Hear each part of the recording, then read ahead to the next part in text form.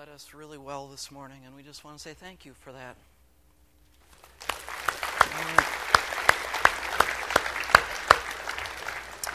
All righty, well,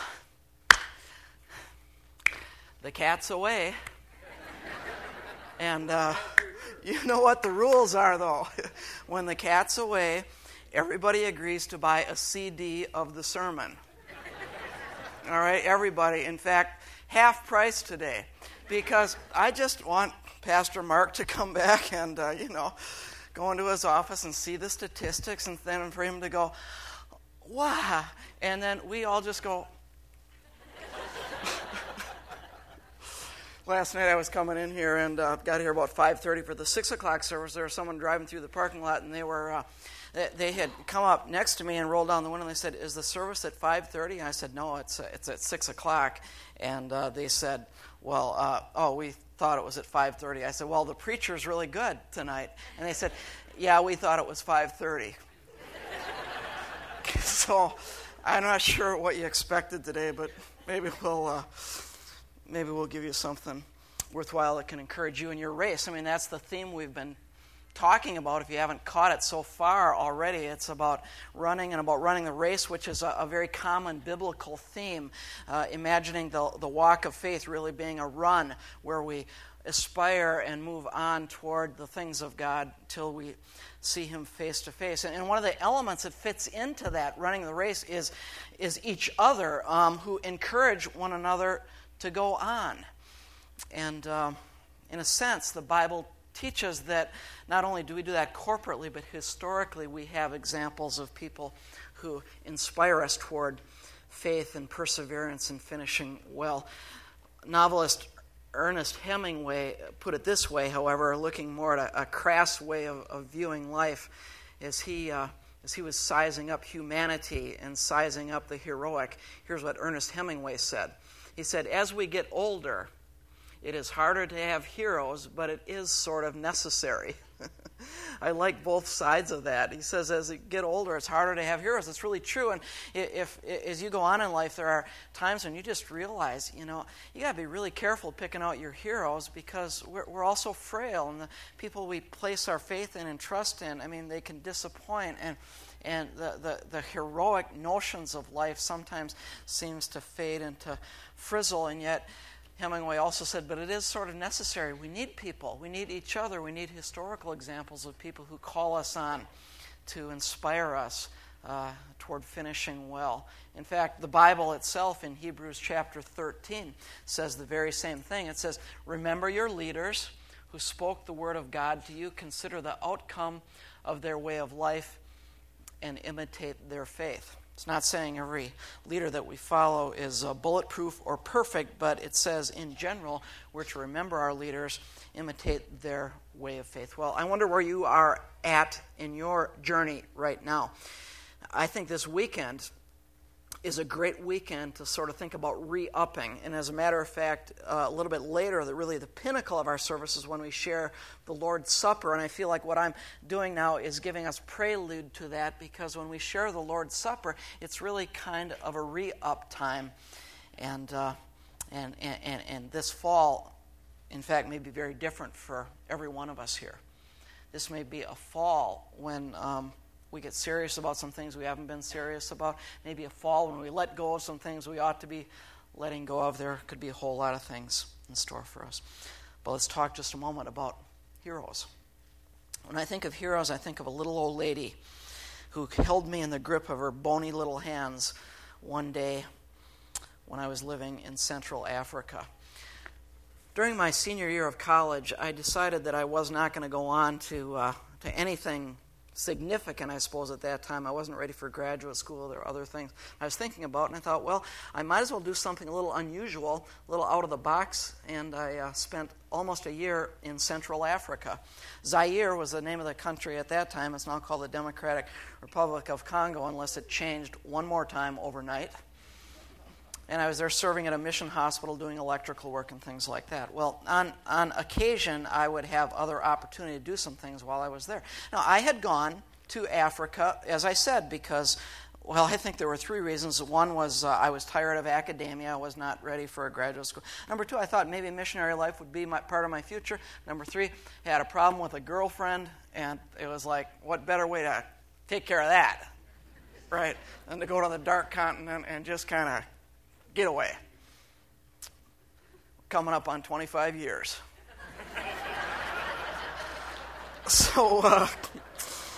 So anyway, I'm doing my stuff in Africa, and I'm kind of enjoying that whole thing, and there were ups and downs and so on. But then one day, my life was rocked because I was at the mission director's home in Bunia, Zaire.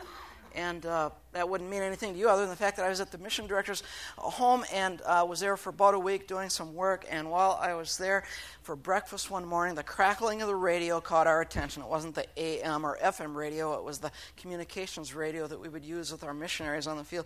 And we got notice that this little old lady, her name was Zola. She's a white-haired, bony little lady who didn't know what it meant to retire. She was over in neighboring Uganda where she was leading a Bible school. She was training young men to become pastors. And this Zola, we got word, was in trouble and she needed rescue.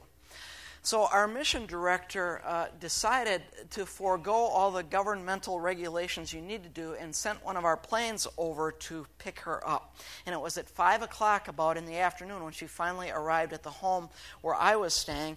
And we were standing there the first time I met her on the front porch there and learned about her day, and she described what had happened. She had been woken before dawn as these insurgents had busted down the door of her little mud hut, came in with their rifles, forced her out into the open courtyard where she saw her 8 Bible school students, the ones she was pouring her life into, each take a bullet to the head and drop dead.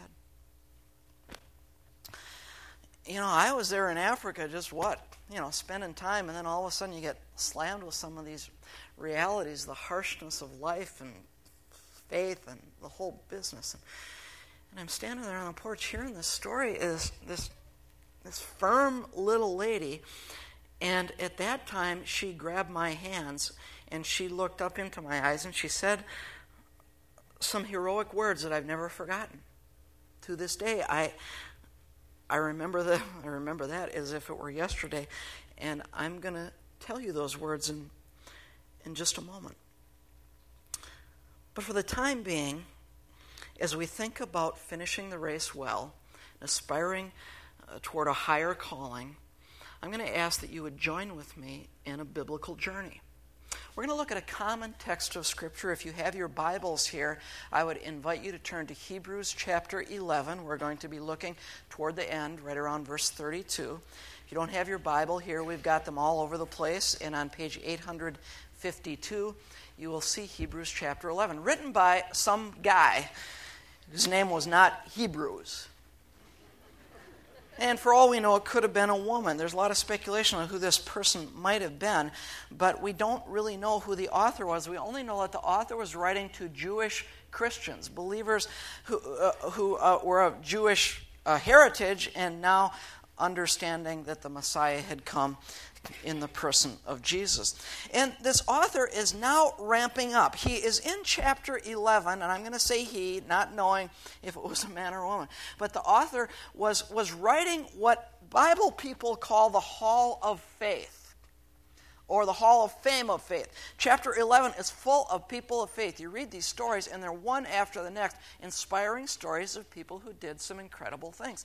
And he's sort of wrapping it up, and in chapter 11, verse 32, he wants to get to the point, and he says the following, "And what more shall I say?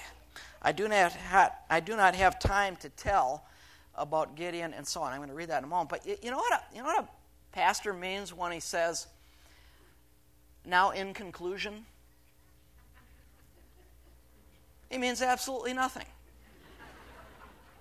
So right here, when he says, "And what more shall I say?" this sense that he's running out of paper or running out of thoughts, it's really not the fact. But he is going to condense what he's saying, and he's going to give a few more examples, 6 more examples of faith. He says, "I do not have time to tell about Gideon, Barak, Samson, Jephthah, David, Samuel, and the prophets who through faith conquered kingdoms, administered justice, gained what was promised, who shut the mouths of lions, quenched the fury of the flames, and escaped the edge of the sword, whose weakness was turned to strength, who became powerful in battle, routed foreign armies.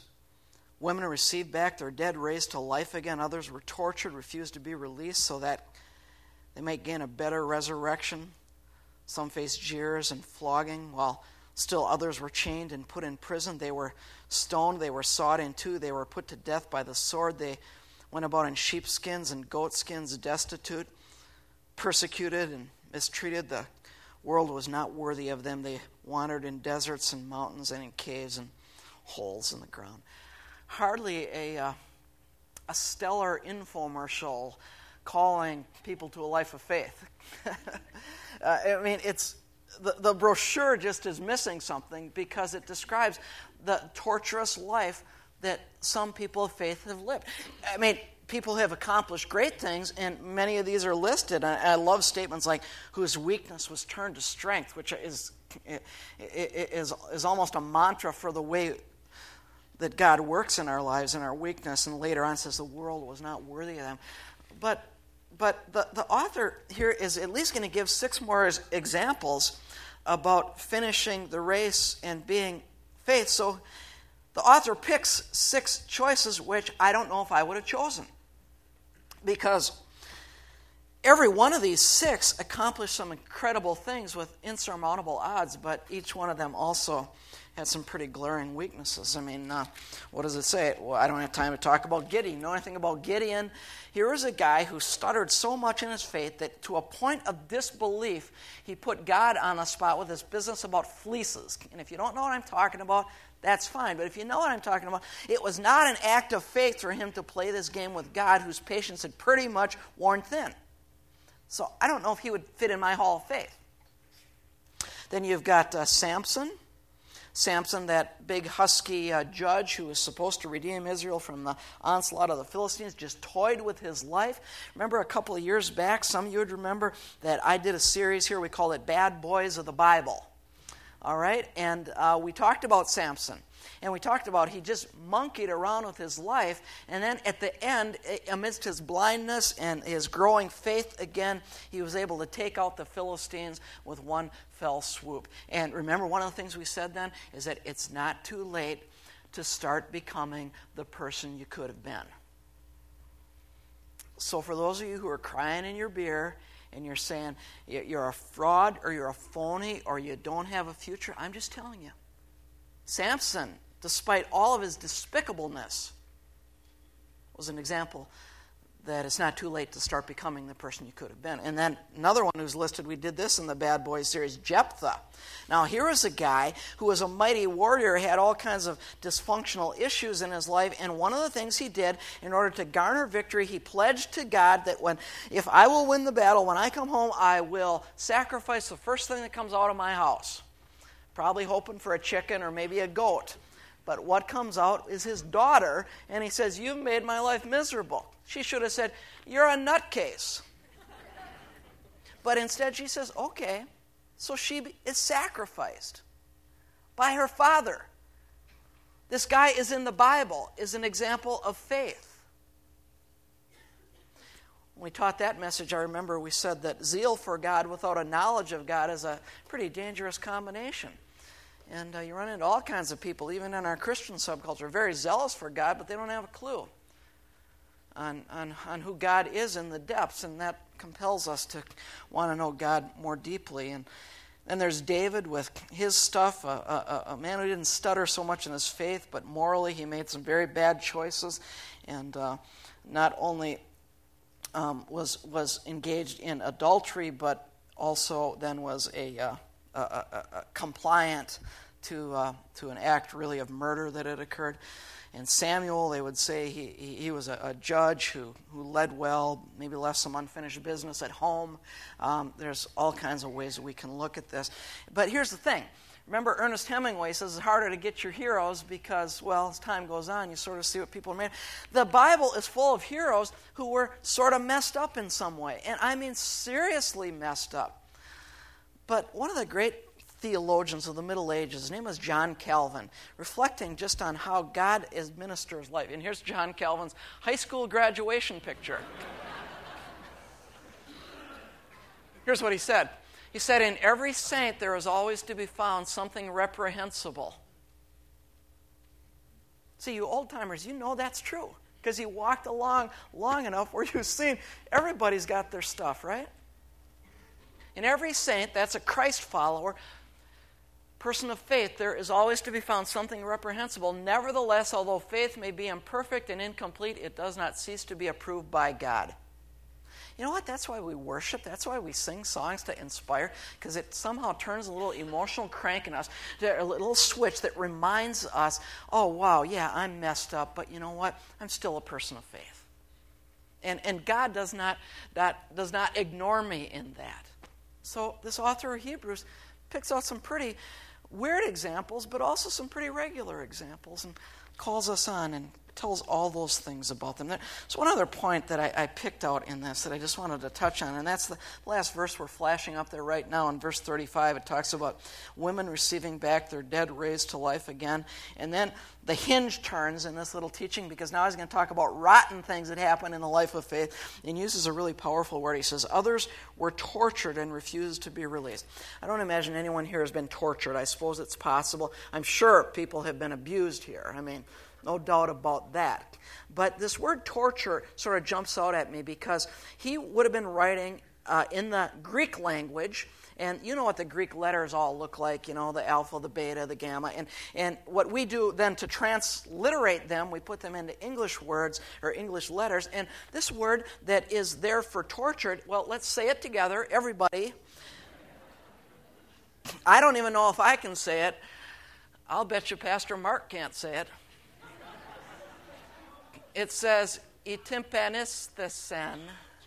And when I see these words that are transliterated in Greek, a lot of times there are little clues that'll tell you something about them. Just as you say the word or you read the word or you sort of dwell in the word, and sometimes you'll see something in these Greek words, and you know the word that I see in the middle of this is the word tympany, which you know is like those big old gargantuan drum sets. That's a timpani. Or some of you know, if you know the physiology of the ear, what's the fancy word for your eardrum? It's called the tympanic membrane. What it's referring to is the actual process of a drum being made. And the history of that word, torture, comes from the idea of taking a skin and stretching it over a drum to the point that it is almost there to be broken. And yet that's when the resonance occurs. And that's like life. Because in the walk of faith, you will be stretched to the point where you will almost break.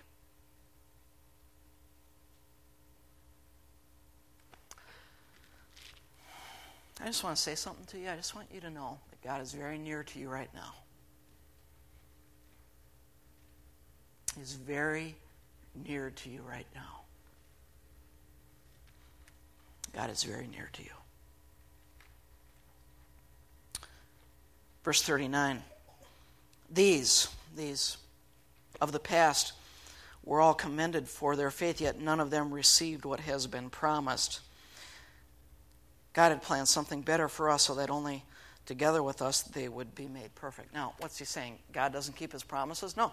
He's saying that let's look at that text just one more time. But he's saying that these all were commended for what they had done, but they didn't receive what in a macro sense had been promised. What was the macro promise? That a Messiah would come, who would clear this whole thing up and make it right.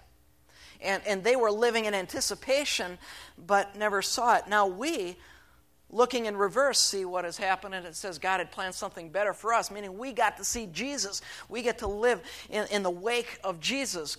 Had planned something better for us, so only together with us would they, back then, be made perfect. That word perfect means it was completed then. The picture now has come full circle, and it all starts to make sense. I have a new best friend. Contacted me in May. He became my best friend over the telephone.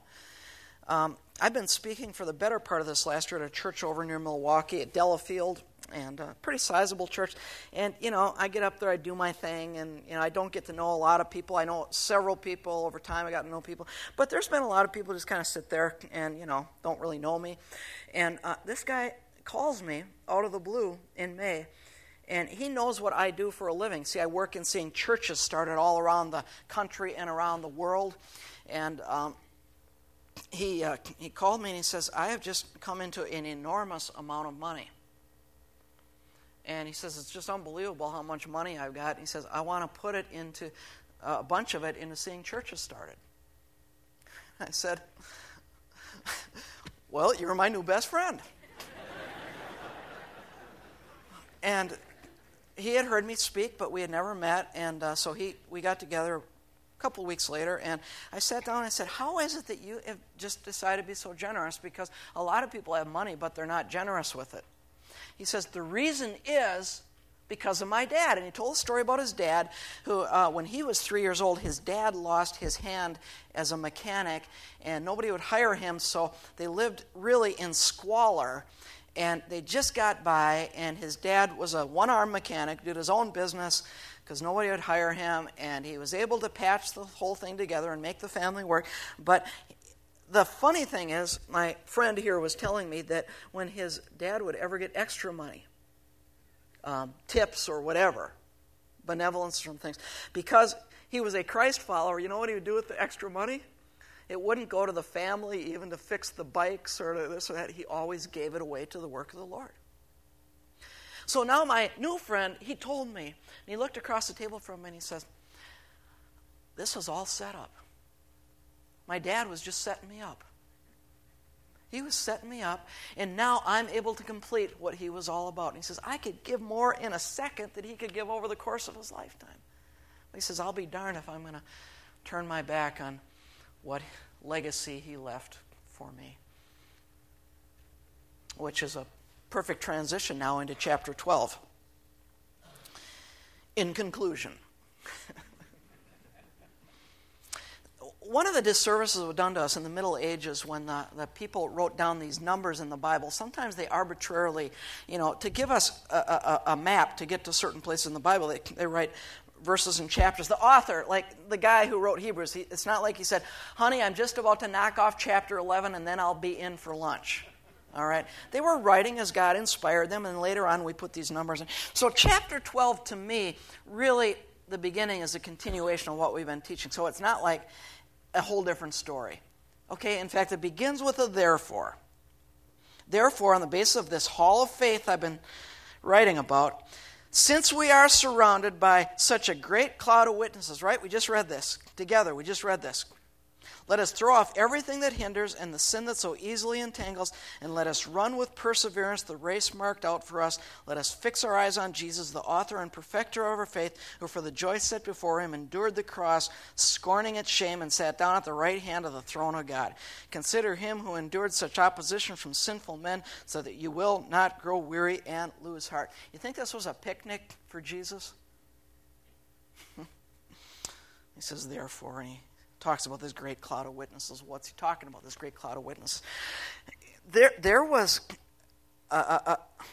were numerous athletic events in those days. Some were the precursors of our present-day Olympics. One, which was very popular, was called the Corinthian Games. And at some of these games, it was not be unusual for the emperor to be there, but then for the whole crowd to be there, and they would have these races. And they were different than like just a long-distance race. They had sprints and they had long-distance races, but here the author is almost talking about a combination, like a long distance, like a marathon, combined with a relay race. So if you've seen a relay picture, right, you know what that's about. You're passing the baton on to someone else who is then going to continue and finish the race. Okay, now, I'm a runner. I run some long distance. I've never run a marathon. Anybody here ever run a marathon? You can show your hands proudly, all right. People have asked me if I have interest in a marathon, and you know what? I'm 49 years old, and I've set a goal, but by the time I turn 50, that I'm going to watch a marathon.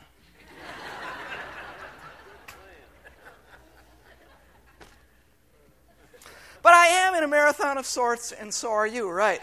It's just that the author wants the picture to be complete, that it's not just a marathon for marathon's sake, it's a marathon that involves passing a baton to someone else. So looking at the text again, when it says, therefore, since we are surrounded by such a great cloud of witnesses, the idea is that we have a stand that is filling up. It is the largest stadium you could imagine. It's filled with millions and millions and millions and millions of people as you are running into that stadium who are cheering you on. And we read about some of them, but this stadium is full of people who want you to finish well. And they're surrounding. And if I got my theology right, they're looking at us right now.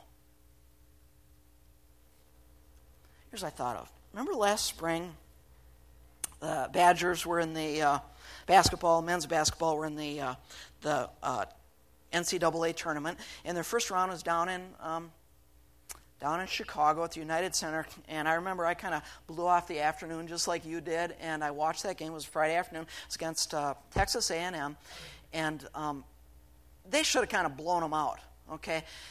But their point guard, Cameron Taylor, remember who Cameron Taylor is?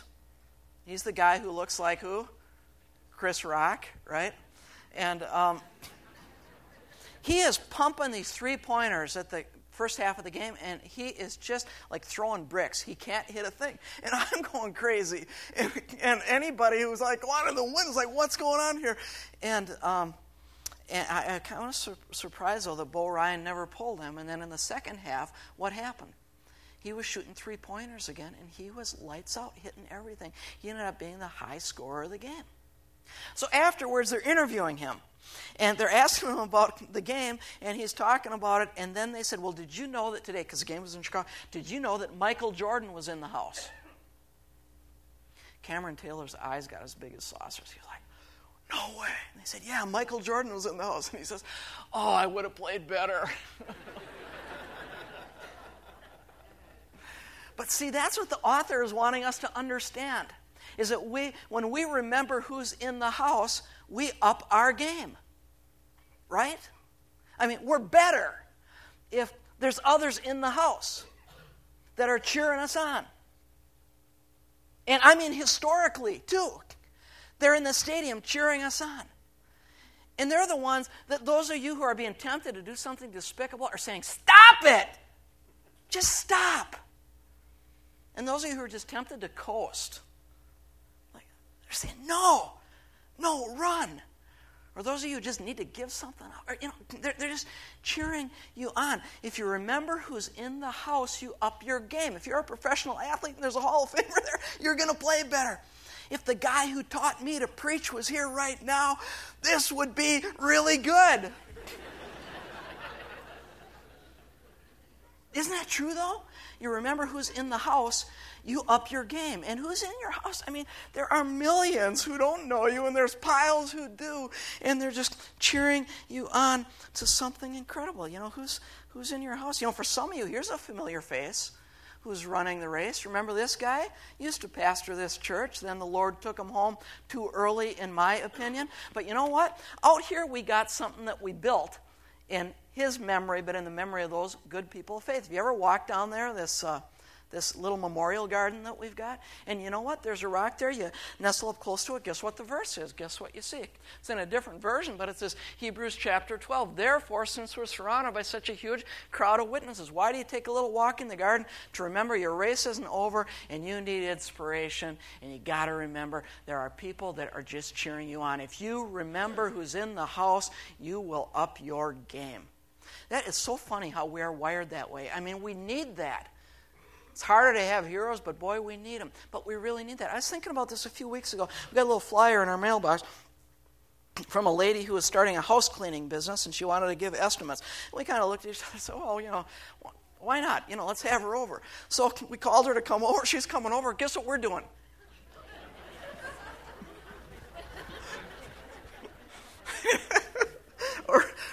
Or I had a dental appointment this last week, and the hygienist, who always gives me this guilt trip, oh, you've been flossing lately. And I go, and I'm thinking to myself, for about a week. right? Because if you know who's in the house, you'll up your game. Remember this when Lori and I, we were pastoring years back, and our church didn't have much money, but they blessed us with a trip down south in the spring, and they sent us to San Antonio, Texas. Never been there before.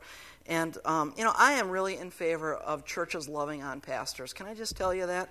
Just nothing for no extra charge, but love on your pastor. We've got a great pastor. Love on the pastoral staff. Okay, but they loved on us, and they sent us to San Antonio. We didn't know anything, but we go down there. We drag our golf clubs down. We don't have much money. But we're going to enjoy the river walk and the whole thing. And we decided we were going to go out golfing, so we went out golfing, and we got teamed up in a foursome with a couple of guys, which, if I were to guess, they were like part of a chewing tobacco convention or something, And man, they had foul mouths, dropping F-bombs like crazy. They were using words as we were golfing that I had never heard before.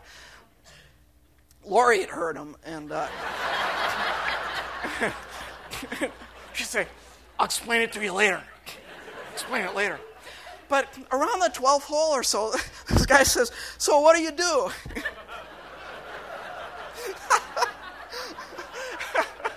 And I said, I told him what we did, and I'll tell you what, it was so fun. I mean, it's just because, and they're just sullen, and we're going along. Everything has changed, And I said to Lori, I said, listen, we play this right, they're going to cover our cab fare. And you know what? They did. They did. Oh, gee, that was beautiful. But it's like, you know who's in the house, and you up your game. And this is what the author is telling us. There are millions of people cheering you on. And those of you who are so weary are saying, "I can't go on another step." They are saying, "For crying out loud, yes, you can." And those of you who are so close to just blowing it and screwing it up, they're saying, "Stop it. You can pull back. It's not too late to start becoming the person you could have been," and they're just loading it up on us, millions and millions, and it's not even over, because if you look at that text again, what does it say? "Let us fix our eyes on Jesus, the author and perfecter of our faith, who for the joy set before him endured a bunch of garbage. Consider him who endured such opposition from sinful men, so that you will not grow weary and lose heart." When you run into that stadium, you see the emperor was always the one at the top, right? And in some games, it was the thumbs up or the thumbs down. And you're running into that stadium, and the one who took more of a beating than anybody is just looking out at you. And as you're coming into the stadium, what's he doing? He's going, thumbs up. You can do it. You can make it. You're not going to quit. You're going to finish well. I had a guy, a friend of mine, he pastored. He was from Taiwan. And his missionaries, the guys who led him to Christ, thought he had potential for future vocational ministry, and they want to send him to Bible college in the States, and they were from Denver, so they let some people back in Denver know about this, and somehow it got on a Christian radio station. There was this Chinese kid who wanted to come and needed some money so they could pull it off, and you know what? The weirdest thing happened.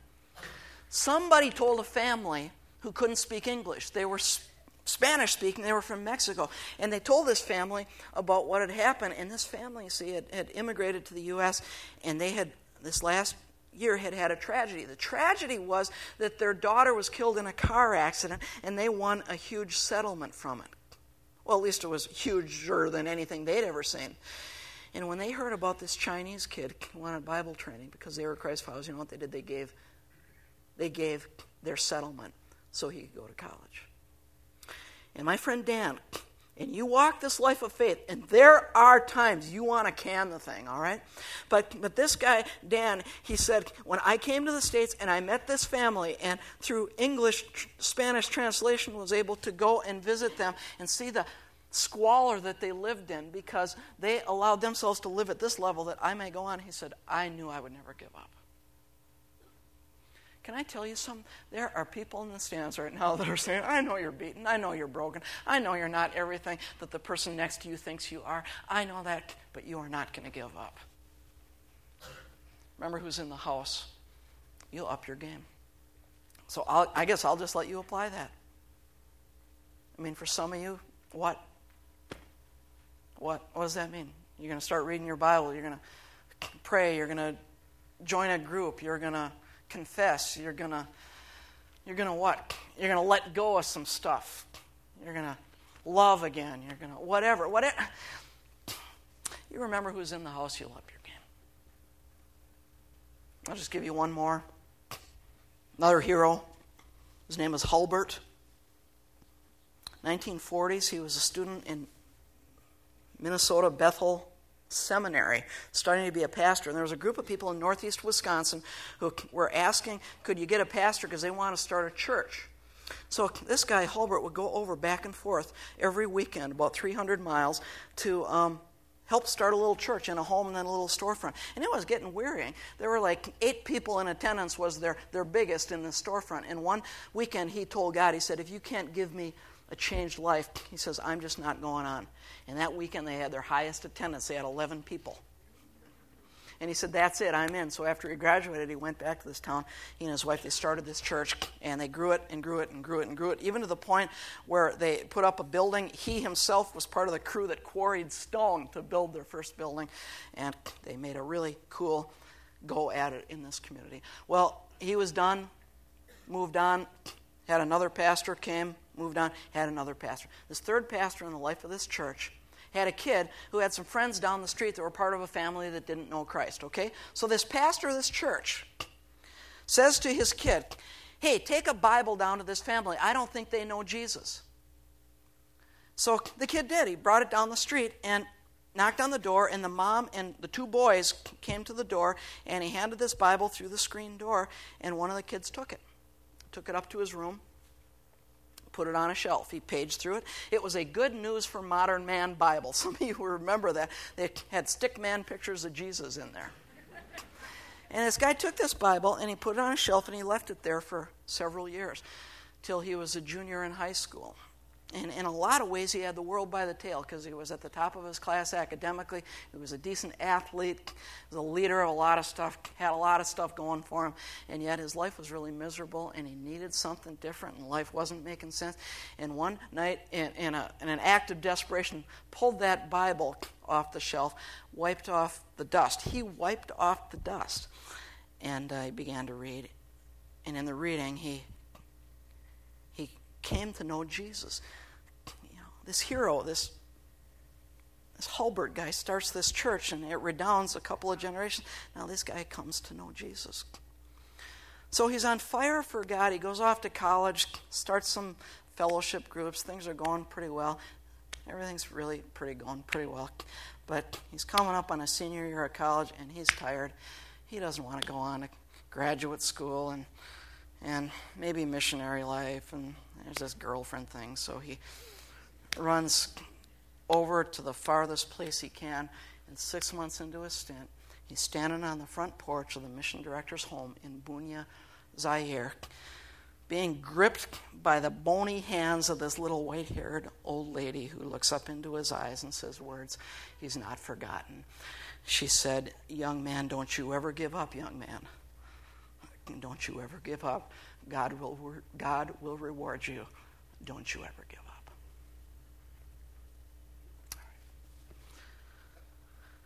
God, would you touch us now as we come around this communion table? God, we need to be good finishers. And in our mind's eyes, God, we see relatives. We see other inspirers of days gone by. We see people who've meant something to us in days gone by, and we see them cheering us on, and we see you cheering us on. And God, we will not give up. We will not give up. God, meet us now at this table. In Jesus' name, amen.